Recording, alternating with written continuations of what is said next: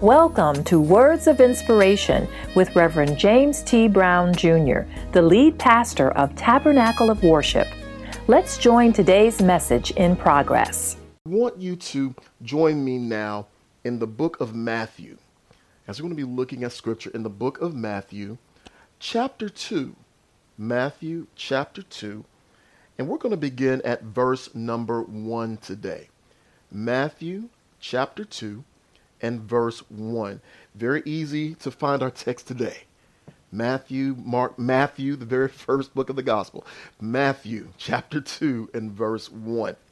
And the word of God reads, it says, "Now when Jesus was born in Bethlehem of Judea, in the days of Herod the king, behold, there came wise men from the east to Jerusalem, saying, Where is he that is born King of the Jews? For we have seen his star in the east, and are come to worship him. When Herod the king had heard these things, he was troubled, and all Jerusalem with him. And when he had gathered all the chief priests and scribes of the people together, he demanded of them where Christ should be born. And they said unto him, In Bethlehem of Judea, for thus it is written by the prophet, And thou, Bethlehem, in the land of Judah, art not the least among the princes of Judah. For out of thee shall come a governor that shall rule my people Israel. Then Herod, when he had privately called the wise men, inquired of them diligently what time the star appeared. And he sent them to Bethlehem and said, Go and search diligently for the young child. And when ye have found him, bring me word again, that I may come and worship him also." We're going to speak today from the subject, Star of Wonder. Star of Wonder. Very familiar text that we see in this passage, the scripture that we see that things that we have been traditionally taught that we need to take a little bit of a closer look at in order to truly get a little more clarity concerning the birth of our Savior, Jesus Christ. When we understand this, we see the awesome things that God did at his birth and leading up to his birth and right here in this moment. But before we dig in, there are two principles that we need to look at a little closer. Two principles within this story we need to look at a little more closely. First, we're going to start with Herod. Herod was an Edomite. He was half Jewish and half Edomian. An Edomian was an Edomite. And he was also made king of Judea. He was appointed by Augustus and Antonius. Appointed by Augustus and then later on Antonius. And here Herod was very insecure, is one thing we learn about him. He's very insecure. He felt threatened by those around him. In fact, it was Augustus Caesar. He said this. He said, listen, if you were a sow or his son, you'd have better luck if you were the former. In other words, if you were a sow or pig, you would have better luck in surviving him than if you were his very own son. And the reason why he said that is because everyone that this man loved, he killed. Virtually everyone that he loved, he killed. He loved his father-in-law. His father-in-law loved him. He killed him. His sons thought the world of him, and he thought the world of them. He killed them. He killed his wife. He killed her mama. This man was ridiculous. Everybody that was close enough to help him, it's like he knew the term that we use some centuries later. If you're close enough to help me, you may be close enough to hurt me. And he thought that, and he didn't give him a chance. He's like, I'm not even going to give you a chance to hurt me. I'm going to take you out. That's how scary and frightful and how insecure this man was. But it's something interesting about him. His father was the reason why he got this position as king. His father, who had another position in the region, they looked at him, they saw Herod, and they took Herod and named him as king here, king of Judea. Interesting. His father was there, named as king. And here he wants to find out about this Christ, this Jesus, because the Father, God, took Jesus and was making him king. But here, this king, this carnal king, was afraid of anything that came after him because he thought everything was for himself. But yet Jesus poured out and laid out his life because he knew everything was for the Father. It's an irony that we see right here in the midst of Scripture. He was thirsty for power, Whatever he could do to get it, he would do it. He was a cruel leader that was given the title Herod the Great. But there was a theologian who called him Herod the Great Pervert. That's the way he referred to him, because he said he was a perversion of anything that was truly great.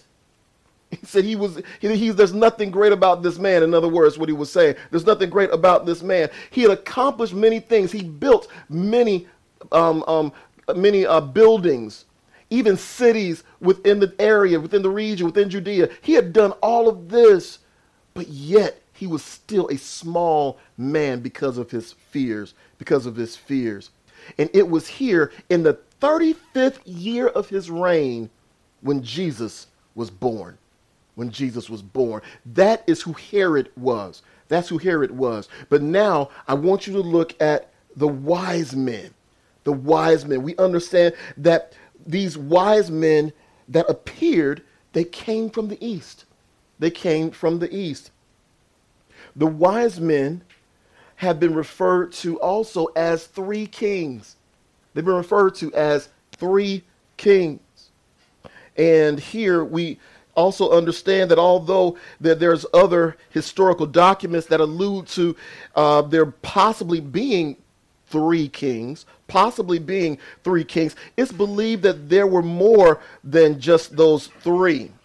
In fact, one account estimated that there was at least 14 of them, 14 of these wise men. Another account said that there were 12 of these wise men. But the number 3 actually was derived from the number of gifts that they brought. That's really where this number 3 came from. Also, the wise men are believed to truly be considered magi. Now, these magi would have been Eastern men who had great knowledge of sorcery and astrology. But also there was another group that was referred to as magi. They were east of Palestine. And in their region, there was actually a group of Jewish people who had settled there after they were released from Babylonian captivity. And it was in that region where they shared their faith as they worked and they labored. And oftentimes, many of these magi would listen to them and talk with them. And this group of magi was actually considered to be priests. They were equated to what we would know in text as Levites. And so they were priests, and they would sit and they would learn and study. In fact, the things that they studied were philosophy, medicine, and science. And among the sciences that they really studied hard in was astrology. And that's what brings us to our actual text today. In fact, when we look at this, it was because of their study. The Magi saw an unusual star that appeared in the sky. Here it is. They had all of this information that they had received from their Jewish counterparts. Everything that they had studied from constellations in the sky, stars and other celestial bodies, all these things were documented. But all of a sudden, there appeared this star that they had never seen. A star that they'd never known. And they're looking at it and they're saying, wait a minute. And then start looking at the things that the Jewish people shared. And they're like, whoa, wait a minute.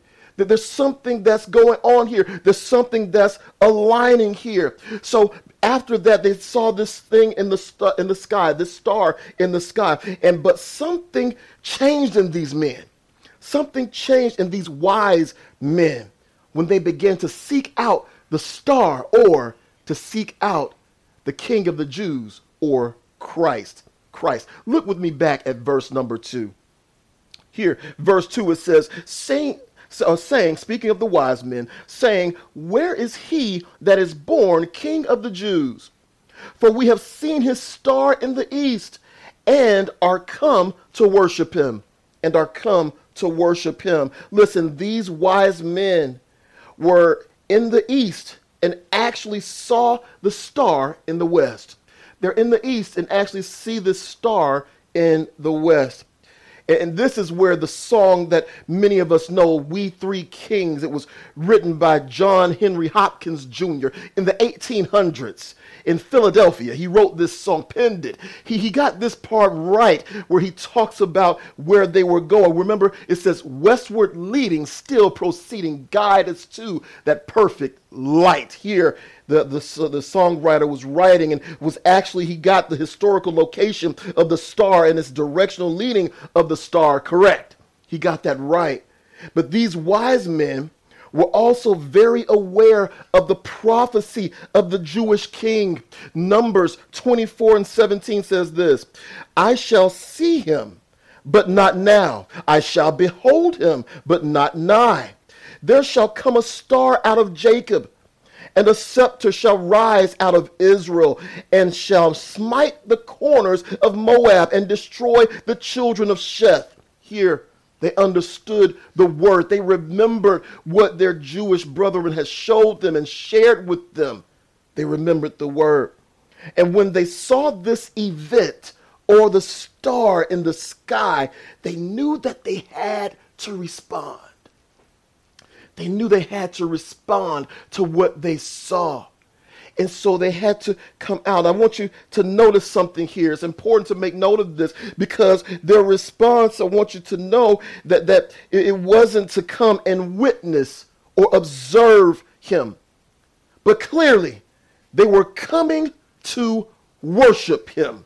They were coming to worship him. I need somebody to type in chat, I am here to worship. I am here to worship. Listen, I didn't come for any other reason. There's no other pretext. There's no other pretense. I am here to worship my Savior. Listen, there's some people that go to church for a lot of reasons. There's some people that go to church because it's what they're used to do. It's what their tradition has been. But listen, we're here today just to worship the Lord. We're here to worship him because of everything he's done and what he continues to do. That's why we worship. That's why we worship him. We come because we want to know him better. We want to come because we want to have an experience with him that touches our hearts and changes us. Listen, these magi, they had to come and worship him. They said, listen, where is he that is called King of the Jews? Where is he? I need to find him. I need to see him. The only reason why I do, the only reason why we do, is because we need to worship him. We need to worship him. This brings us to the next verse, verse number 3. Look at this with me. When Herod the king had heard these things, he was troubled, and all Jerusalem with him. Herod heard this stuff, and the insecurity in Herod was truly understandable, and it was going bananas at this point. He's like, king, wait a minute. How is that possible? Another king? And there he's so upset. He's trying to understand what's going on, who is going to threaten his kingship, who is going to threaten his leadership, his cushy position, the stuff he's had all these decades. You mean to tell me it's coming to an end now? He's thinking, no, that's impossible. What in the world are you talking about? So all of these things are running through his mind. But then the response of the people is a little bit more interesting, because you would think that they would be celebrating. But that wasn't their response. The Bible says that just as Herod was concerned, just as he was troubled, so was all Jerusalem with him. The people in Jerusalem, they were concerned as well. Listen here, Herod, he knew the prophecies, but he had hoped that he would that it was simply a fantasy. They were fables, and they would never come to pass.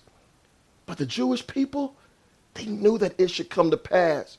But they had gotten to the place where they were comfortable. They were like, I'm good. Why in the world? What's going to happen now? Because anytime anything threatens this dude, he goes off killing folks. No, we don't need that. No, I'm good. Father, I understand you want to save us, but you know what? We're actually okay right now. We're actually good right now. In the midst of their sin, in the midst of everything, they had grown so apathetic, they just wanted to stay where they were. Stay in the situation where they were. Stay in the normality that had come in their lives. They didn't want anything change. No, let's not change nothing. No, let's stay exactly the way it is. They had become comfortable in their sin, in their situation, in their existence, and would rather remain there as opposed to experiencing the glorious liberty of the children of God delivered by their Messiah. And they knew this. This is what they had seen for centuries. It had been passed down from generation to generation. Even during the time of Josiah, where it was twisted and minimized, even the word still trickled down through that age. And they still knew that there was a Messiah, a king that would come and deliver them. Even during that time. So at this age, after being delivered from Babylonian captivity, after going through all of these things, seeing it, they knew that it was supposed to happen. But they did not want it. They did not want it because they had just gotten to the place where things have gotten comfortable. Thank you for listening to today's message. We pray that it was a blessing to you. If you're in the metro Atlanta area, we invite you to join us for our regularly scheduled services at Tabernacle of Worship. You will also be able to get this entire message. Please feel free to visit our website at www.taboworship.org. That's www.taboworship.org for more information.